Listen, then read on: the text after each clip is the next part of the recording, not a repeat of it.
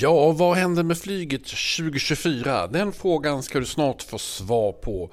På Travel News Market samlade vi nämligen några av de viktigaste stakeholdersna i flygindustrin. Exempelvis vdn på flygresa.se, Fredrik Kempe som jobbar på transportföretagen som arbetsgivarorganisationen.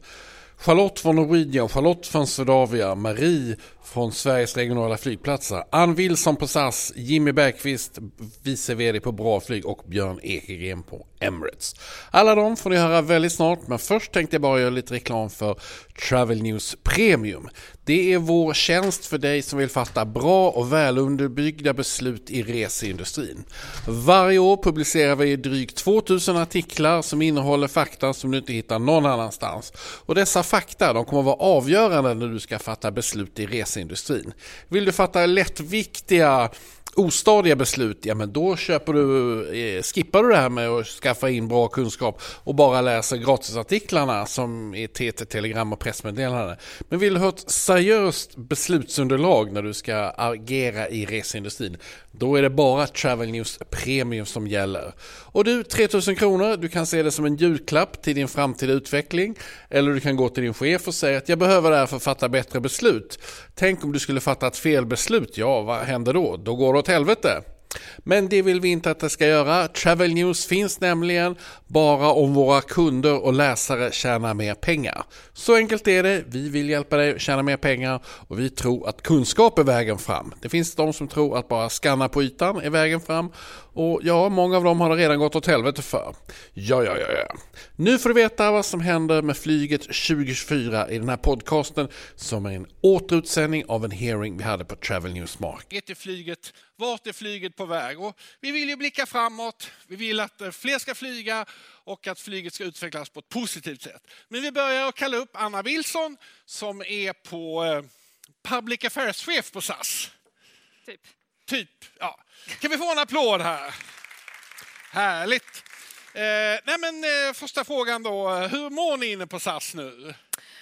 Efter en ganska tuff period, efter att alla har jobbat mer än många vi någonsin har gjort, hoppas ni aldrig behöver göra det, så mår vi faktiskt jättebra. När fick du veta att Air France och KLM skulle det var ju en process, man tänkte riskkapitalet kommer att komma in, det kommer att vara ni kommer att vara under stövelknacken ett bra tag och sen 2 år senare så ska Lufthansa köpa och sen helt plötsligt det blev Air France och KLM istället. Berätta lite inside.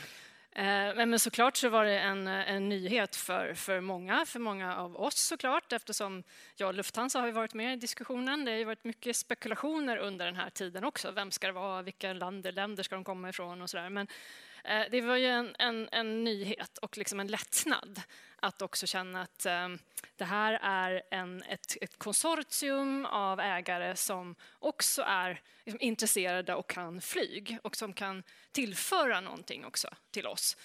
Och det finns ju olika typer av ägarstrukturer, men det här kändes som, jag tror alla blev väldigt glada.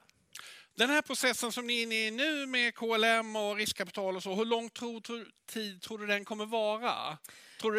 Är vi säkra på att Air France och KLM kommer köpa alltihopa, om jag säger så? Ja, det är ju en bit framåt i tiden. Jag skulle säga att våran ambitioner nu är ju att först få det här avtalet godkänt. Det är en del regulatoriska steg som måste tas nu, så att det är en process och sen ska vi komma ur Chapter 11. Och sen tror jag att när vi väl börjar det nya bolaget, då kommer sådana här saker att bli mer aktuella. Så att det är ett tag kvar tills dess. Men det finns en tidtabell, Chapter 11, när ska det sluta? Ja, efter årsskiftet. Och sen, hur ser nästa? Finns det någon ny flagga längre fram, 2, 3 år? Ja, runt 2, 3, 4 år. Det här kan ju ta tid. Det är ju rätt komplexa affärer och det kan hända saker under resans gång. Men vi siktar ju nu, det absolut viktigaste målet är ju att komma ur Chapter 11. Det är där vi hela tiden jobbar mot nu. Hur många var det så Anko, du fixade in KLM, dina gamla kompisar, hur gick snacket där inne? Nej, så har inte snacket gått, utan det budet som har vunnit var ju det högsta och det bästa budet. Det kunde ju ha varit en annan konstellation, så att det var inga sådana konspirationsteorier. Inga konspirationsteorier. Nej, det skulle jag inte säga. SAS Eurobonus är ju den viktigaste tillgången. Finns det de som anser vad säger de här människorna som ringer och vad händer med mina diamantbonus? Vad säger ni till dem? Diamantkortsägarna, är det de finaste? Alla våra eurobonusmedlemmar är lika fina. Det är inte min upplevelse det är som basnivå. Det är ett stort liksom, värde för SAS. Så att det är ju självklart någonting som att vad som händer framåt, så det värdet som vi har kommer vi göra allt för att säkra så att det blir så bra som det bara kan bli. Vi kommer försöka utveckla produkten, arbeta med de projekt som vi har nu för våra eurobonuskunder, så där ligger den resan fast. Så att det finns ingen förändring bestämd där i dagsläget. Det här är ändå, många människor frågar mig, innan frågar de när ska SAS gå i konkurs och nu frågar de bara om sina bonuspoäng. Så jag måste ställa en fråga till. Kommer den här övergången till Blue, eller vad det heter, när kommer den ske? Det finns inte heller någon plan exakt när det ska ske, utan nu är det eurobonus och eurobonuspoängen är precis lika mycket värda nu och kommer att vara det för så långt vi vet framåt. Det finns inget beslut. Okej. Så var trygg med att... Ja, men okej. Jag har minst poäng här inne. Jag har aldrig liksom förstått det här med poäng helt enkelt. Du, SAS i Sverige, Kastrup, Arlanda. Vi är många som tror att det kommer bara handla om Kastrup. Vad kan du säga till oss? Ja, och det har du ju pratat om länge. Det tror jag att du frågade mig förra gången jag var här också. Jag kommer att fråga nästa år också. När ska huvudkontoret flytta? Och det är samma svar att vi har 3 huvudmarknader, Norge, Danmark, Sverige, som är lika viktiga. Sen flyger vi olika beroende på vad det är smartast att flyga och där det finns bäst upptagningsområde. Kommersiella beslut, och det kommer vi att fortsätta att ta. Så att jag skulle säga att ingenting har förändrats, men om man vill prata om vad som sker i Sverige, som jag tror ni ska göra i panelen framåt, så handlar det ganska mycket om förutsättningarna att kunna konkurrera i Sverige. Mer än vem som är våra framtida ägare. Förlåt, jag glömde bort vad du hette, men om du tar en mikrofon där så kan man få ställa en SAS-fråga. Är det någon som vill ställa en SAS-fråga? Det är väldigt bra om någon gör det, för att de som ska vara med i inrikespanelen ska komma ner och då blir det liksom lite, förstår du? Fredrik, vad har du en SAS-fråga? Och ni andra kommer ner här då, ni som är första batchen. Det förstår du. Ja.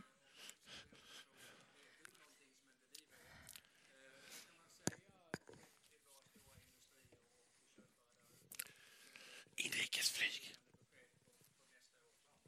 Om jag skulle säga att nu när vi har ett investeringsavtal signerat, påskrivet, som tryggar vår framtid under faktiskt hela chapter 11-processen och också den affärsplan som vi nu arbetar med, kommer ju att leda till att vi är ett flygbolag som kommer finnas här under mycket lång tid framöver. Så att det viktigaste har faktiskt varit det här investeringsavtalet, att få det på plats, och det är det som tryggar oss framåt.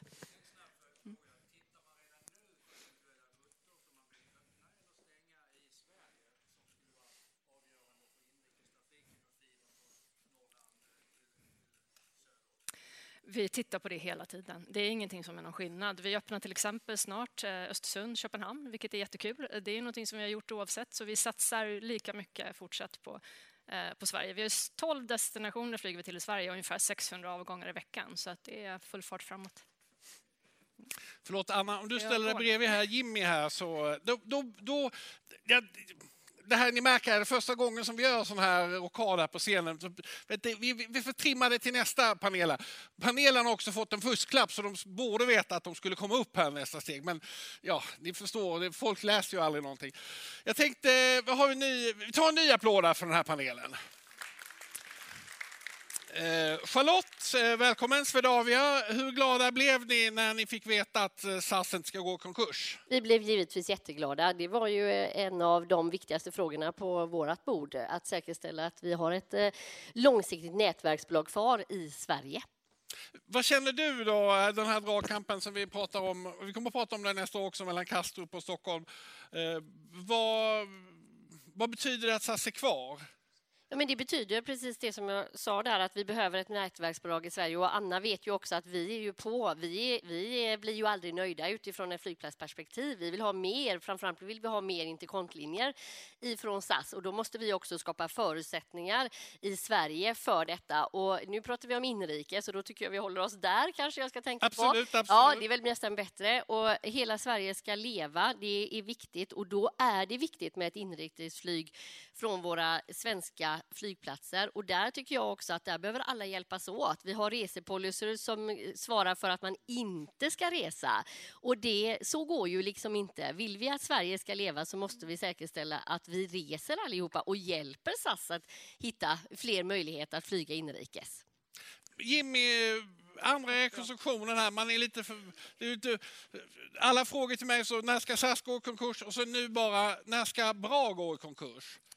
Ja, det kommer vi inte göra. Nej. Det är just därför vi går i rekonstruktion. Ja. För oss så handlar det här väldigt mycket om långsiktig stabilitet och säkerställa den. Vi har haft ett väldigt utmanande år bakom oss här med en tung uppstart av en nytt affärsområde under året här som har gett oss väldigt mycket finansiell ryggsäck just nu. Och det tillsammans med pandemin som ännu lever kvar faktiskt, där vi har också väldigt mycket skulder från den tiden, gör att vi känner att det här är helt rätt tid just nu att göra en rekonstruktion. För att säkerställa, som vi var inne på här, den långsiktiga stabiliteten, infrastrukturen i Sverige som vi tror är väldigt viktig. Men alltså, ni skickade ut att ni skulle gå i rekonstruktion och ingen skulle bli berörda och sen redan samma eftermiddag så kunde inte planen lyfta. Det skapar ju en oro. Vad ska vi säga till de som är oroliga? Ja, just nu så ska jag säga att det finns ingen oro överhuvudtaget. Vi har verksamheten fullt igång. Vi har flygen går precis som de ska, rakt igenom. Däremot så är det precis som du säger, Viggo, att vi hade första dagen ett problem och det var bränslet. Och det finns en lång historia kring det, men den tänker jag inte ta nu. Men trafiken var igång efter 3 timmar ungefär. Så det är klart att det var en liten miss. Det var inte vad vi hade räknat med, det kan jag säga. Men nu flyger allting precis som vanligt. Anna? Jag tycker att man ska snarare skicka frågan uppåt. Därför att om vi har de två liksom stora bolagen som opererar i Sverige, båda är i en rekonstruktion. Vad säger det om den marknad vi liksom arbetar på och vad som behövs göras framåt för att det här ska kunna gå vägen?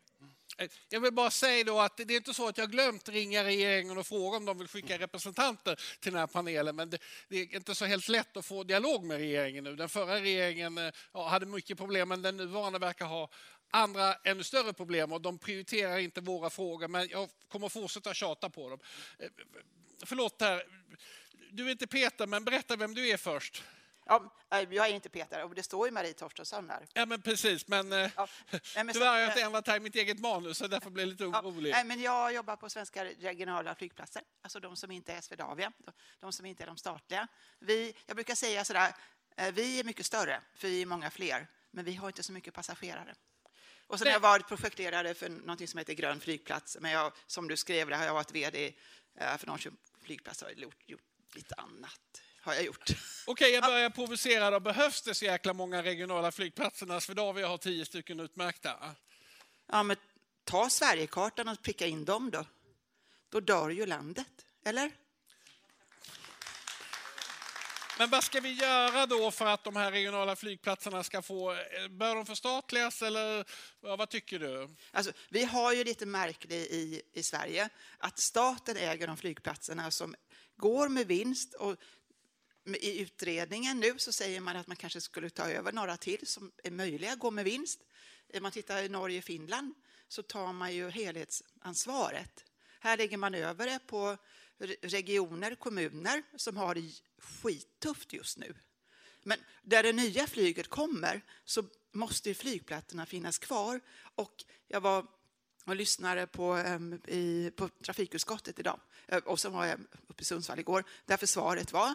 Och då är ju det viktigt att ha flygplatserna kvar även alltså i den nya situationen vi finns i nu i Sverige. Då ska man hitta av de här 10. Charlotta, ni har spånmöte där inne på Swedavia. Vad tänker du då? Vi tar 5 flygplatser, vi tar 10. Hur går snacket på det här interna mötet? För det är ju inte så att ni inte diskuterar det här ibland, eller hur? Nej, men man ska väl vara tydlig och understryka. 2010 gjordes en utredning av Kristina Rogestam och då tittade man på vilka flygplatser är viktiga för svensk tillgänglighet och då lyfter man in de 10 flygplatserna som vi har. Sen är det ju en politisk fråga huruvida fler flygplatser ska komma in eller vara kvar på utsidan. Och det viktiga för våran del det är ju att flygplatserna som då eventuellt skulle komma in, det vet vi ju inte någonting om ännu, då måste de komma in på marknadsmässiga grunder. För ni vet hur flygplatsavgiftssystemet ser ut. Så att det är den viktigaste frågan för oss. Att är det så att vi ska välkomna fler flygplatser, då måste de komma in på marknadsmässiga grunder. Ska jag tolka det? Min tolkning är ju att ni har 4 flygplatser som går med vinst och 6 som går med förlust. Bromma, vet ju vilka. Skulle ni inte kunna hosta lite fler? Jag förstår inte riktigt hur snacket gick på det interna mötet. Det här var ju det officiella svaret. Ja, men det är inget annat svar, både internt och externt om vi säger så. För det är precis så. Flygplatsavgifterna baseras ju på den infrastrukturen vi levererar. Och då är det ju viktigt att vi får in lönsamma flygplatser i så fall. Eller att vi säkerställer att vi får in dem på marknadsmässiga grunder. Och med det sagt så är det ju så här. Ja, men vi måste ju flyga mer i Sverige. Det är vi ju inne på allihopa. Och det ska ju självklart vara så att det ska vara förknippat med omställningen också. För att några av våra flygplatser, de är ju halvfulla. Så att där behöver ju liksom regionerna, kommunerna, staten och så vidare, företagen behöver hjälpas till. Så min käpphäst är många gånger, och Swedavias käpphäst är, vi måste se över resepolicys i Sverige. Man ska transportera sig på det sättet som passar bäst för stunden. Och många gånger när vi tittar på den exploateringen som sker uppe i Norrland, det är svårt att ha något annat transportslag än flyget. Då är det ju det man ska använda sig utav. Jimmy, föredrar ni Swedavias flygplatser eller de regionala? Jag vet att Bromma är favoriten, men vi bortser från den. Men det är klart, vi flyger inrikes. Vi föredrar alla flygplatser, oavsett om det är Swedavia eller regionalt. Men jag tror att den viktiga frågan jag är inne på är att mycket handlar om volymen. Vi kan ju se att inrikestrafiken, den är tillbaka till ungefär index 60, någonstans index 65 mot 2019.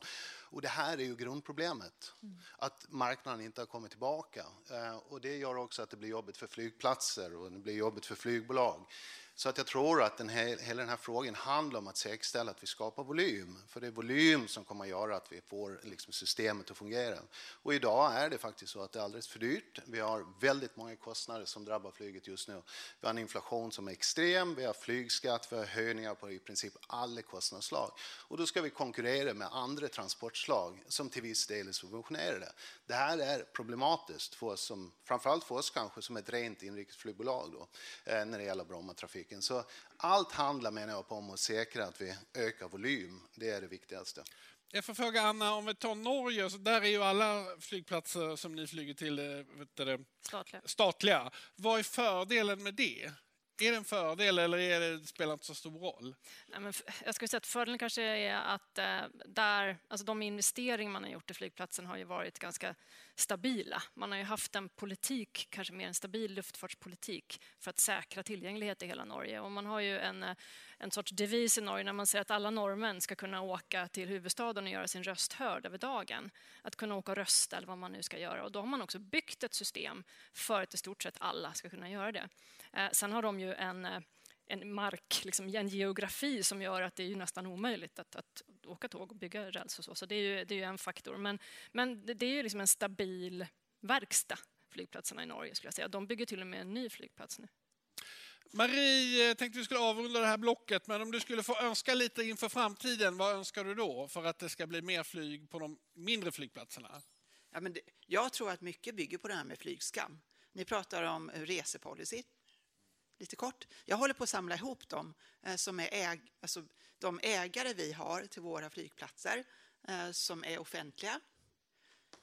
Det är ingen som har flyg på första plats, men jag har inte hittat någon som inte har det på sista plats.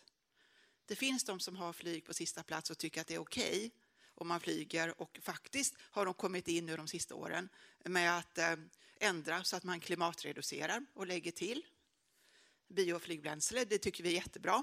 Men det är fortfarande så att flyget är i sista hand.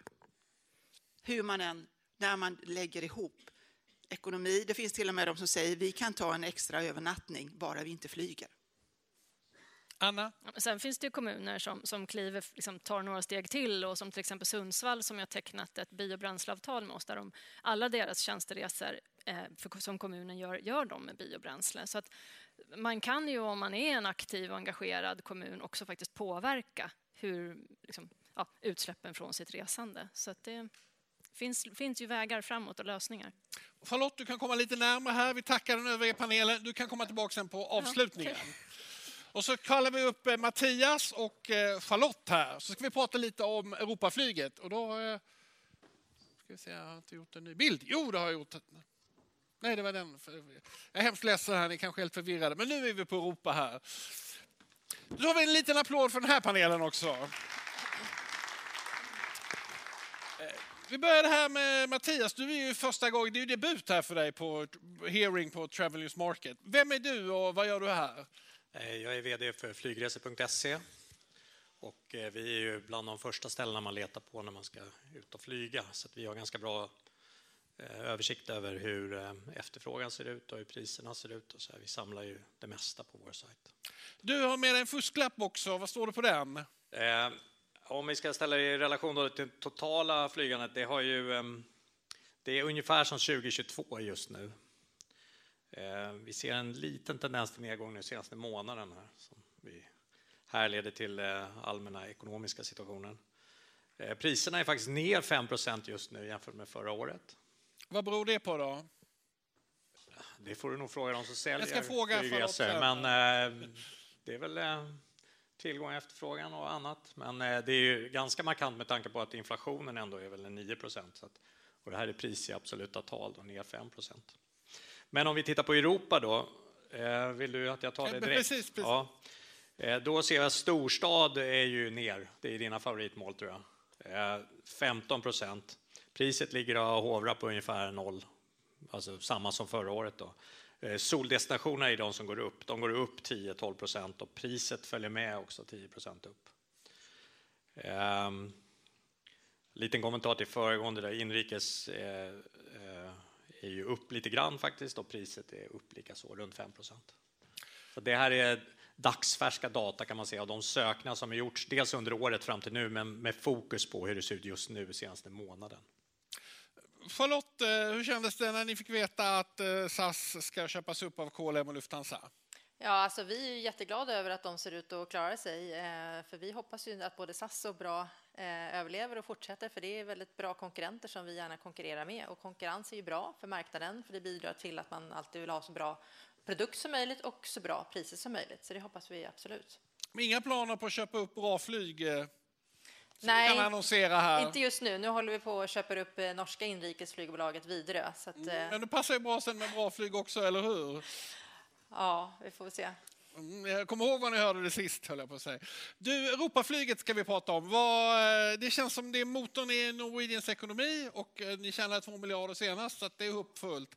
Inte 20 som Emirates här som kommer sen, men ändå 2. Berätta lite. Ja, men vi har ju märkt att sen pandemin så har utrikesresandet kommit tillbaka betydligt snabbare och bättre än inrikesresandet. Det finns en enorm längtan efter att resa efter pandemin och särskilt till södra Europa märker vi att det är liksom, vi kan inte ha tillräckligt många avgångar. De bara fylls på. Så det finns faktiskt en enorm längtan och det är ju jättekul. Och resandet behövs och det bidrar till att man förstår sig på andra kulturer och lär sig andra språk och det är väldigt berikande generellt sett. Bränslepriserna går upp. Ni verkar klara det eller kunderna är beredda att betala. Mattias säger att ändå priserna rör sig lite neråt. Vad är din bild? Ja, bränslepriserna går ju upp och det blir ju dyrt samtidigt som man då försöker ha så låga priser som möjligt gentemot kunderna så att man ska vara ett attraktivt val. Men det är ju en balansgång för man måste också försöka tjäna pengar och flygbranschen är ju inte den mest lukrativa branschen, tyvärr. Charlotte, jag hade ju ganska länge sedan en vision om att Arlanda skulle bli en lågprishubb och allting tycks ju gå i denna riktning här. Ryanair sprutar in med nya linjer och EasyJet är lite på gång och Germanwings är på gång. Vad är er strategi där då på de interna mötena? Nätverksbolagen eller lågprisbolagen? Strategin är en kombination. Du ska kunna flyga point to point på kort tid på de marknaderna som är viktiga för kunden om man säger så. Sen ska du självklart kunna nå de ändå större hubbarna ute i världen. Det är också viktigt att vi har bra frekvens till dem. Och sen så vill vi liksom också krydda med interkontlinjer. Det är lite olika hur det ser ut i världen, vad det är mest fördelaktigt att flyga interkont beroende på vart du ska och så vidare. Så våran strategi det är att ha en mix av alla den här typen av flygbolag. Men exempelvis Portugal, vad jag förstår, har haft en tydligare strategi med att ta in lågprisbolagen och att det ska vara en större motor. Är ni inte inspirerade av dem eller? Jag tror att det ser vi ju. Lågprisbolagen har ju liksom gjort sitt intåg på flygmarknaden sedan väldigt många år tillbaka och de är ju en bra motor kan man väl säga, men inte själva utan det behövs kombinationen. Du behöver kunna flyga i de här nätverken men du behöver också kunna flyga point to point som du många gånger gör med lågprisbolagen. Så att jag hävdar med en dåres envishet, det är kombinationen som är viktig för Stockholm, Arlanda, för Landvetter, för Malmö i många delar också. Charlotte, är ni ett lågprisbolag, Norwegian? Ja, både ja och nej. Vi försöker ju också att förbättra vår produkt hela tiden så att man attraherar fler affärsresenärer. De har ju andra krav så att ibland är vi billigast, ibland är vi inte billigast. Vi försöker hela tiden se till att vi har en väldigt bra produkt som är flexibel och anpassad efter vad kunden faktiskt vill ha. Alltså vill du inte veta var du sitter eller ha med dig jättemycket bagage så ska du inte heller behöva betala för det. Så att försöka ha liksom flexibla biljetter beroende på vad liksom du behöver. Men framförallt vill ha en väldigt viktig, en bra produkt och att vi ska ha liksom en punktlighet. Det är väldigt viktigt för det märker vi att våra kunder vill ha. Så det satsar vi oerhört mycket på. Att planen ska gå i tid och ska komma fram i tid. Mattias, om du som tittar på de här utifrån, vad skulle du säga om du var strateg, blev konsult, köpte några dyra konsulttimmar av dig och så ger råd då till Norwegian här. Vad ska de göra tycker du? Ja, hur lång tid har jag på mig? Så? Ja, du har ungefär 30 sekunder. Ja, okay. Nej, jag tror att flygbolagen måste bli bättre på just det här som sägs att visa vad de erbjuder och att man kan jämföra och så man kan se det redan i tidigt skede när man letar efter resor istället för att längre ner i kedjan upptäcka att man kan köpa till saker. Så att vi vill ju veta vad finns det liksom. Och det är ytterst få flygbolag och resebyråer som tillhandahåller den informationen. Och om de ens, ja, det är ganska undermåligt gjort på tekniksidan kan man säga. Men är det väl så att de vill ju locka in det till ett lågpris och sen sälja på stolar och mat och bagage och sånt efterhand, eller hur? Nej, men vi märker ju att om man kan från början som konsument sortera ut vad man vill ha, då är det större chans att man verkligen bokar när man landar. Om man har liksom färdigfyllt hos oss, typiskt. För då det är lättare att köpa när man inte har kortet framme. Så om man bestämmer hur många väskor man vill ha och vilka villkor man vill ha så där på ombokning och så är det, när man klickar ut hos oss, då är det bara att betala när man kommer fram till flygbolaget eller resebyrån. Men det där är inte många som förstår att det skulle fungera.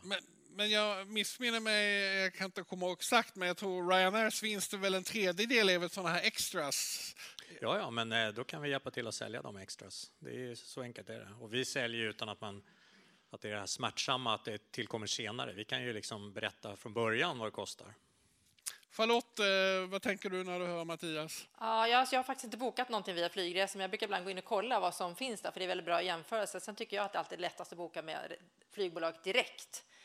Och jag håller inte med om att, för jag på Travelstart som är en konkurrent till er, tror jag, där klussas man igenom 20 000 steg innan du faktiskt får en biljett. Vill du ha det, vill du ha det, vill du ha det, vill du ha det? Det tar ju evigheter, men hos ett flygbolag så kan du ju faktiskt välja själv. Vill du ha sittplats, vill du ha fast track? Ja, nej, det är ganska enkla processer. Och vill du köpa till klimatkompensation etc. Så jag tycker att inte vi försöker lura. Nej, det är helt rätt, men det är det som man måste kunna se mycket tidigare, hävdar jag då, innan man är i bokningskedjan. Charlotte, du sitter ju här och förhandlar med olika flygbolag och det ska komma in nya linjer och så. När vi kommer till sommaren 2024, hur många nya bolag har vi på Arlanda då? Då har vi nog ett par nya bolag. Det finns ett starkt intresse för svensk marknad. Men det är också viktigt att vi fortsätter att upprätthålla att vi kommunicerar positivt om Sverige. För det handlar ju inte bara om att vi svenskar ska flyga ut. Vi ska ju få folk att flyga in också. Så att det är en viktig del. Men jag kan lova dig ett par nya härliga bolag framöver. Har vi någon fråga här till Europapanelen? Där har vi fråga. Vänta, du ska få en mick här nu så att det hörs här i podcasten.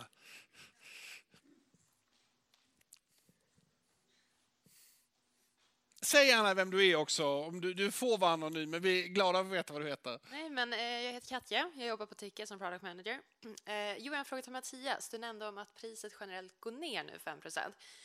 Men sen förslagen du tog upp med storstad, sol och bad, så har priserna gått upp eller likvärdigt mot föregående år. Så jag undrar vilka priser du ser som går ner? Jag har inte tittat exakt. Jag fokuserade på Europa här i förhållande till totalen. Vi har ju väldigt mycket trafik utanför Europa. Så att uppenbarligen är det ju de som går ner mer då, om de andra går upp. Alltså inom Europa går det upp lite grann, men då är ju nedgången utanför Europa. Okej, så du vet inte vilken marknad just nu? Nej, jag kan ta reda på det, men... Ja. Vi löser den frågan sen. Har vi en fråga till Europa? Där har vi... Jag springer. Ja, vad bra. Vi skulle haft 2 här, men ja... Nästa år, Viggo, nästa år. Precis, nästa år ska vi ha 2. Vi har aldrig bara haft en tidigare, men ja, förlåt. Vem är du och ställer en fråga? Jag heter alltså Göran Andersson på Södertörns högskola, forskare sedan gammalt i gamet här. Nej, men jag tänkte på det här med direktlinjer som är så viktiga och till Arlanda, och i den här situationen när SAS eventuellt och som det ser ut då och Sverige inte har några aktiedelar i det nya SAS-bolaget då. Hur kan vi räkna med att ha lika bra med direktlinjer för att de här stora professionella möten och mässor som ska kunna finnas i Stockholmsregionen? Har ni någon synpunkt på det? Jo, men det är klart att vi har. Vi utgår från att vi kommer att ha lika många direktlinjer, och vi har en tät dialog med SAS, men vi har också en lika tät dialog med de andra flygbolagen. Och tittar man på liksom strukturen på Arlanda så är det förstås många Star Alliance-bolag som finns där. Nu öppnas möjligheten upp till en annan allians där vi kan titta och bearbeta flygbolag. Och fortfarande är det så att Sverige är en attraktiv marknad. Vi är en av de största marknaderna i Skandinavien, vilket gör att det fortfarande finns ett intresse för flygbolagen att flyga på Stockholm, Arlanda, Göteborg, Landvetter och Malmö. Det finns hopp om livet. Det finns absolut hopp om livet. Det är vårt jobb. Okej, jag tänkte vi skulle tacka er Europapanelen, och så har vi lite långhåll här. Oj, förlåt. Är det någon? Oj. Förlåt, du har en fråga till. Norwegian, ja. Jag kommer upp. Så vi bara... Vänta lite så får vi...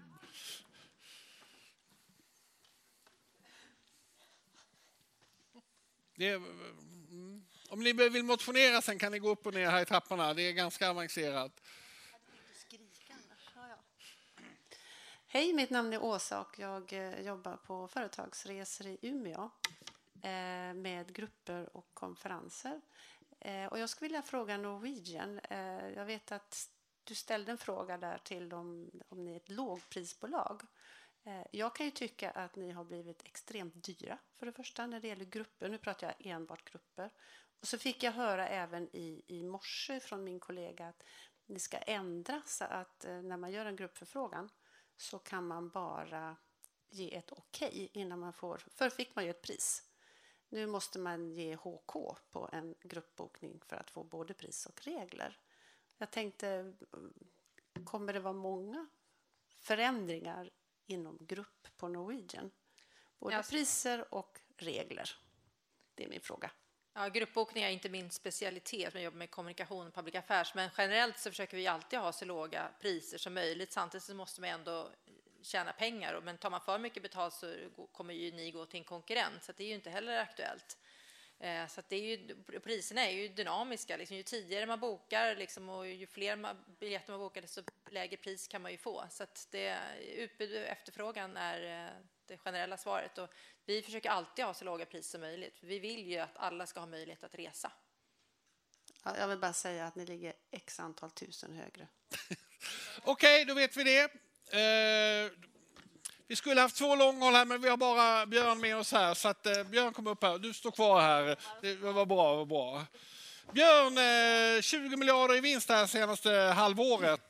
Berätta, Emirates, varför går det så jävla bra för långhåll? 30, förlåt. Ursäkta. Det var jag som... skitsamma. 30. Ja, det är ju ett fantastiskt resultat. Det är ett fantastiskt resultat. Tillgång, efterfrågan. Jag tycker vi har gjort väldigt många bra saker efter pandemin. Satt in kapacitet där vi vet att vi kommer att tjäna pengar. Och gjort det i rätt ordning. Så det är väl egentligen den stora anledningen. Anna kan komma upp här, för vi vill veta lite SAS långhåll också. Jag frågar Charlotte här, det här är ju liksom, vad ska jag säga, som ett ångesttal för Arlanda, antalet långhålllinjer. Har jag rätt eller fel? Ja, ångest, men vi jobbar väldigt hårt på det. Vi tappade ju som sagt var allihopa i princip under pandemin, men vi jobbar ju sakta men säkert att få tillbaka de olika linjerna. Och jag tycker vi har bra dialoger med flygbolagen. Inte minst så lanserade vi ju Air Canada till Toronto och Montreal alldeles i veckan. Så att det här står överst på listan att säkerställa den här interkont-destinationerna som ligger framöver för oss. Björn, varför är ni kvar på Arlanda? De flesta andra tycks nöja sig med Kastrup, Singapore Airlines till exempel. Varför är det så bra här? Varför har ni en annan strategi, förstår du frågan?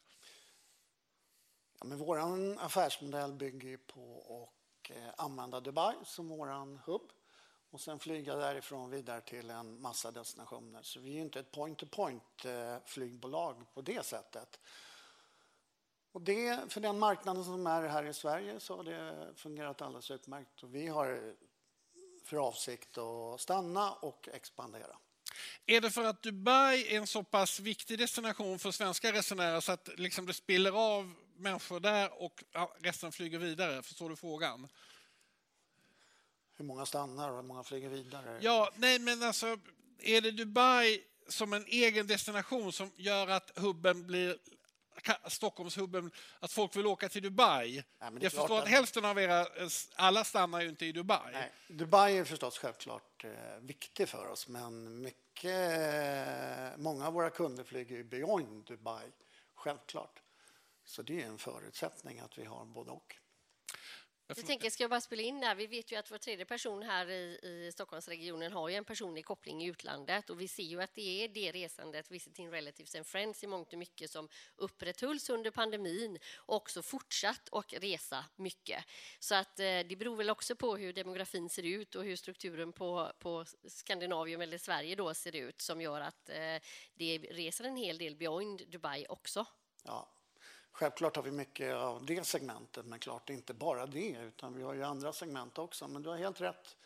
Under pandemin och direkt efteråt så var det ett oerhört viktigt segment tillsammans med fraktverksamheten. Anna, långhåll, det känns som SAS liksom gasar lite långhåll. Har jag förstått det eller rätt? Ja, men det är några på nu. Ja, vi öppnar i Bangkok nu från Köpenhamn. Jättekul. Vi testade att flyga med 321 long range från Göteborg och Ålborg till New York funkade, men inte tillräckligt bra. Men det är också det som är, just när man har de här lite mindre långdistansflygplanen, då kan man ju testa marknader och se om det går att bygga marknader. Det kunde vi inte göra förut, så det ger ju en möjlighet att komma tillbaka eller testa andra liksom mindre städer. Så att absolut, vi kommer att satsa ännu mer framöver. Och hur går snacket då? Hur mycket kommer landa på Kastrup och vad blir det kvar till oss andra? Ja, vi kommer att satsa på Arlanda också. Arlanda är en jätteviktig flygplats på oss, och Oslo och Köpenhamn. Så att, om man tänker finns inte någon procentuell karta framåt som vi... Vad är roligast då? Åka österut eller åka västerut? Finns det någon...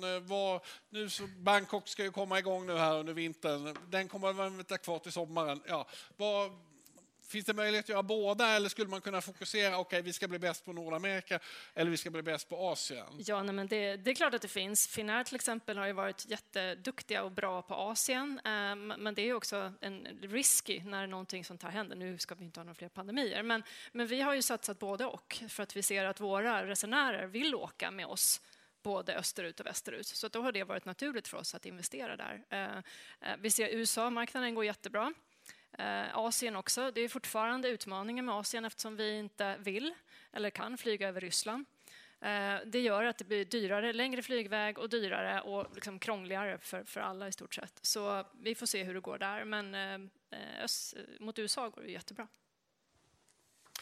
Om 5 år, hur många långhålllinjer har vi då på Arlanda? Ja, men vi ser väl en tredubbling av de antalet som vi har idag. Och det är ju vår ambition. Dels med hjälp av SAS, Emirates, Air Canada, många andra bolag som också är på gång in. Så att, det är viktigt för Stockholm att ha det. Och det är också viktigt, som du säger, för Göteborg.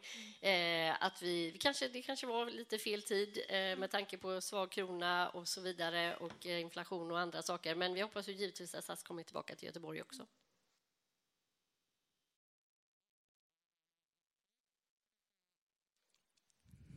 Ja, det var den, ja. Nu så tänkte jag, vi har fått 2 slides här, så att om vi tar en mick här och ger till Ogner, så tänker jag, vad står det här? Ska du berätta för oss som du är? Ja, det kan jag göra. Jan Ogner heter jag. Jag företräder Nordic Bench och vi är ett analysbolag som har verkat i resebranschen. Vi kommer från resebranschen och är i resebranschen och vi har verkat i branschen i 20 år snart och gör olika analyser och vår huvudspår är alltid att fråga kunder, affärsresenärer och privatresenärer vad de tänker och vad de tycker och hur de kommer göra för att få en bättre kunskap om hur vi vill och kommer att resa framöver. Det här kommer från en kvartalsrapport som vi har gjort, nu kommer inte jag ihåg, det är rätt länge va? Sen finanskrisen har vi gjort den. Och följt då företagen, den bygger på affärsresenärer och den bygger på beslutsfattare, det vill säga inköparna av resetjänster på företagen. Hur de prognostiserar sitt affärsresande. Men just den här sliden, alltså i den rapporten så brukar vi också summera flygantal passagerare på de 3 stora nordiska bolagen, SAS, Norwegian och Finnair. Och sen så har vi gjort här en jämförelse med hur många passagerare de hade kvartal 3 2019 och hur det ser ut nu. Och då kan vi se att vi har en ganska ordentlig ökning av flygresenärer från förra året till nu. SAS ökade 37%, Norwegian 7%, Finnair 7% och tillsammans 17%. Så det är en ganska ordentlig ökning. Så det är egentligen vad vi ser på den här bilden. Då tar vi nästa bild. Vad står det här? Då frågar vi affärsresenärer och inköpare och det här blir som en prognos. Hur ser ert behov av flygtjänster, tågtjänster? Nu är det egentligen mer. Vi har både hotell och hyrbil och resebyråtjänster med i den här charten, men för att göra det lite enklare så tog jag bara med flyg och tåg. Kommer ert behov öka mycket, minska mycket? Och sen räknar vi om det till ett indextal. Och då får vi en prognos som visar på hur kommer i det här fallet flyg och tåg förändras under kommande 12 månader utifrån ett affärsresenärs behov. En liten kuriosa med den här grafen som vi har gjort under ganska många år, det är att den korrelerar väldigt snyggt tillsammans med OMX30-index. Så att det är också ett tal som visar var vår ekonomi är på väg. Tack så mycket. En liten applåd här för Fredrik tycker jag. Tack. Ogner. Fredrik Kempe här, vad har vi honom? Den smartaste i flygbranschen vågar jag inte säga, men en väldigt begåvad person. Fredrik, vem är du och vad gör du för någonting hela dagarna?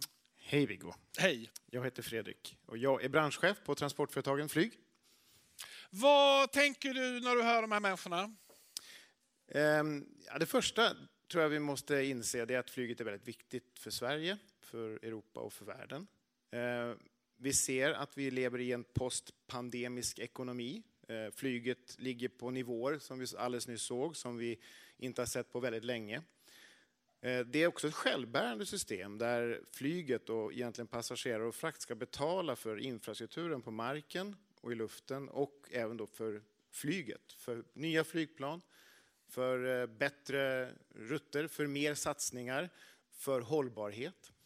Och i en ekonomi då som inte, när det gäller flyget i alla fall, går uppåt nu, som dessutom pressas av högre kostnader, svag krona och ett stigande oljepris, så måste vi börja göra flyget lönsamt igen. Helt enkelt. Vi måste göra Sverige attraktivt att komma till så att man swipar höger när man kommer till Sverige på destinationsappen. Och vi måste också göra det möjligt för flygbolagen här i Sverige, men även flygbolag som flyger till och från Sverige, att göra attraktivt och möjligt att bedriva verksamheten. Och jag tycker att vi har hört att vi har fantastiska flygbolag, vi har fantastiska flygplatser som alla vill göra det här, inklusive omställningsjobbet. Så att egentligen så har vi goda förutsättningar i Sverige. Och vi har också en geografi och som pratar för flyget och en befolkning som faktiskt vill flyga. Du träffade transportministern här i förmiddags. Det känns, min bild är att regeringen är helt ointresserad av de här frågorna. Vad är din bild? Nej, det tycker jag inte. Jag tycker att förra regeringen var ointresserad av de här frågorna. Den här regeringen är intresserad av frågorna. Jag tror jag har sett, det var länge sedan vi såg en minister på en flygplats, men Andreas Carlsson har varit ganska ofta på flygplatser. Och i somras så flög vår statsminister elflyg på Gotland, bara en sån sak. Så att jag tror att vi har rätt politiska förutsättningar att lyfta det här området. Stanna. Ja. Charlotte, har du samma bild? Ni är ju näringsministern och vill inte komma här, men ja, vad är din bild? Har vi en mer flygvänlig regering? Jag skulle säga att vi har det, absolut. Och som du säger, Andreas har besökt merparten av Swedavias flygplatser och säkert andra flygplatser också, vilket visar på intresset och förståelsen. Och också förståelsen för vikten av, om vi ska lyfta flygskattefrågan, så vill vi ha ett starkare och konkurrenskraftigare Sverige. Och det tycker jag det finns en öppning att diskutera. Det var ju ganska stängt tidigare. Så det Fredrik, idag kom besked att danskarna inför flygskatt också. Är det något vi bara ska acceptera eller vad tänker du? Att det är en del pålaga som kommer att finnas kvar? Jag tycker att det är en total missbedömning av vad som händer på flyget, i flygmarknaden och framförallt inom EU. Alltså, inom 2 år, så har vi, eller 3 år, 2026, så har vi en mycket ökad kostnad för utsläpp inom ETS för flyget, när utsläppsrätterna, de fria tilldelningarna, går ner till 0. Vi har en ökad inblandningsplikt som kommer att driva på kostnader av hållbart flygbränsle. Det här har vi räknat på. Det handlar om miljardbelopp bara för den svenska marknaden som man måste betala extra om man jämför med idag. Så att införa en flygskatt nu, det är extremt dålig timing. Och den svenska flygskatten, den ska bort för att vi ska kunna möta också de här kostnaderna som kommer utifrån. Björn, hur är det i Dubai? Är det flygskatt där? Nej. Vad betyder flygskatten för ett bolag som Emirates? Spelar någon roll, ärligt talat? Ja, men självklart gör det, men vi har ju lagt hela den här skatten. Den låter vi kunden betala. Anna, var finns det utrymme för flygskatt även i Danmark? Ja, men flygskatt äter ju på marginalerna. Och marginalerna är ju som ni vet inte särskilt höga. Så att det är klart att det är en utmaning. Vi hade ju hellre antingen själva plockat hem den där 100-lappen eller kanske använt den för att göra de stora investeringar som vi ju alla flygbolag behöver göra. Så att de här pengarna som man tar från branschen utan att göra någonting, jag ska inte säga vettigt för det är klart att skatt är skatt, men att inte återinvestera i något sätt i hållbar utveckling i vår bransch eller liknande är ju bara som att vi är någon sorts bankomat som man kan bara trycka ut lite pengar när man behöver. Du var på väg att säga, eller nej? Nej, men jag håller helt med att de här pengarna borde gå tillbaka till branschen i form av hjälp med framtagande av sustainable fuel etc. Fredrik? Nej, jag ska bara kommentera att sen flygskatten infördes i Sverige till årsskiftet nu till 24 så handlar det om ungefär 6 miljarder kronor som har tappats utifrån systemet.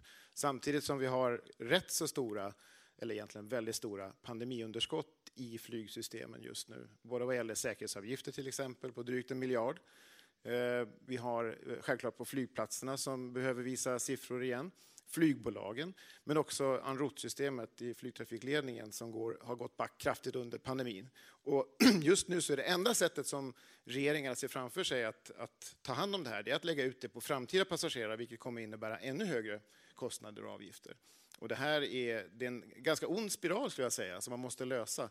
Och det här ska vi prata om med infrastrukturministern, för du frågar också, är det ett större intresse? Ja, och det tror jag vi bekräftar allihopa hos den här regeringen. Och nästa vecka, den 15, då ses vi hos infrastrukturministern, jag tror väldigt många som finns här idag, och pratar om flygets konkurrenskraft. För de har intresse att göra någonting. Så vi hoppas verkligen att vi ska se någonting också, action. Jag tänkte, har vi någon mer fråga från publiken? Ingen som har några frågor? Ja, men jag har alltid frågor. Så min sista fråga är, om vi tittar lite framåt, 3-5 år, var är vi då någonstans? Var lite visionära. Charlotte får börja. Ni andra får mer tid att tänka då. Ja, bra. Nej, men då är vi ju förstås tillbaka på pre-pandeminivåer. Vi har ett flyg som delvis är omställt. Vi vet att elflyg är en del, vi vet att vätgas kommer och vi vet att biobränsle kommer. Vi har en regering som har tagit beslut om att vi ska satsa på biobränsletillverkning här i Sverige. Vi skapar fler arbetstillfällen, både när det gäller försörjning av bränslen men också när det gäller arbetstillfällen på våra flygplatser. Det är också en jätteviktig del då. Så att jag ser att vi står rätt starka faktiskt. Vi är på väg ur den här lågkonjunkturen högkonjunkturen som vi är, så att det kommer att finnas en stark efterfrågan på flyg här från svensk marknad. Björn, vad tror du? Var är vi om 35 år? Då har vi dubblerat vår verksamhet från Stockholm. Vi flyger från Göteborg. Vi har fått in våra nya flygplan som är mer bränslesnåla och vi tankar enbart med SAF. Underbart. Anna Wilson, var är vi om 35 år? Ja, men jag håller med föregående talare. Så att precis det. Men också att vi också har startat nya linjer, att vi är ett företag som är på liksom en framdrift, att vi har fått in en del försenade flygplan. Att vi, just det här med biobränslet är ju superviktigt. Att det finns att tanka på de stora flygplatserna vid den tidpunkten. Det är då vi kan klara av våra miljömål. Fredrik, du får sista ordet. Om 3 till 5 år, låt säga 5 år. Ta bort flygskatten. Flygskatten försvann till BP 25. Okay. Sen så har vi en totalförändring på resepolicys där man istället för att skrämma bort ett trafikslag tittar på faktiska utsläpp per personkilometer. Och då kommer flyget, eftersom vi då tankar in mer biobränsle, varav en del tillverkas vid det laget i Sverige, att ge flyget en väldigt stark ställning. Om 35 år, då flyger vi helt utan utsläpp. Dels på biobränsle, och dels på vätgas och dels på el. Och med dessa fina ord tackar jag publiken för tålamod. Jag tackar panelen för en oerhörd klokskap. Och ni är välkomna tillbaka här klockan 15. Då pratar vi om fritidsresor. Tack så mycket. Hej. Ja, det var ännu en podcast från oss på Travel News. Prenumererar du i din podcastspelare så får du en liten plingeling i din telefon nästa gång det händer någonting. Och vill du veta vad som händer i reseindustrin varje dag, då ska du naturligtvis prenumerera på Travel News nyhetsbrev. Det är bara att gå in på hemsidan och anmäla sig. Det är helt gratis. Och ja, då kan du även passa på att köpa en premiumprenumeration. Det är nästan gratis. Och ja, fortsätt ha en bra dag. Vi hörs och ses snart. Tack så mycket. Hej!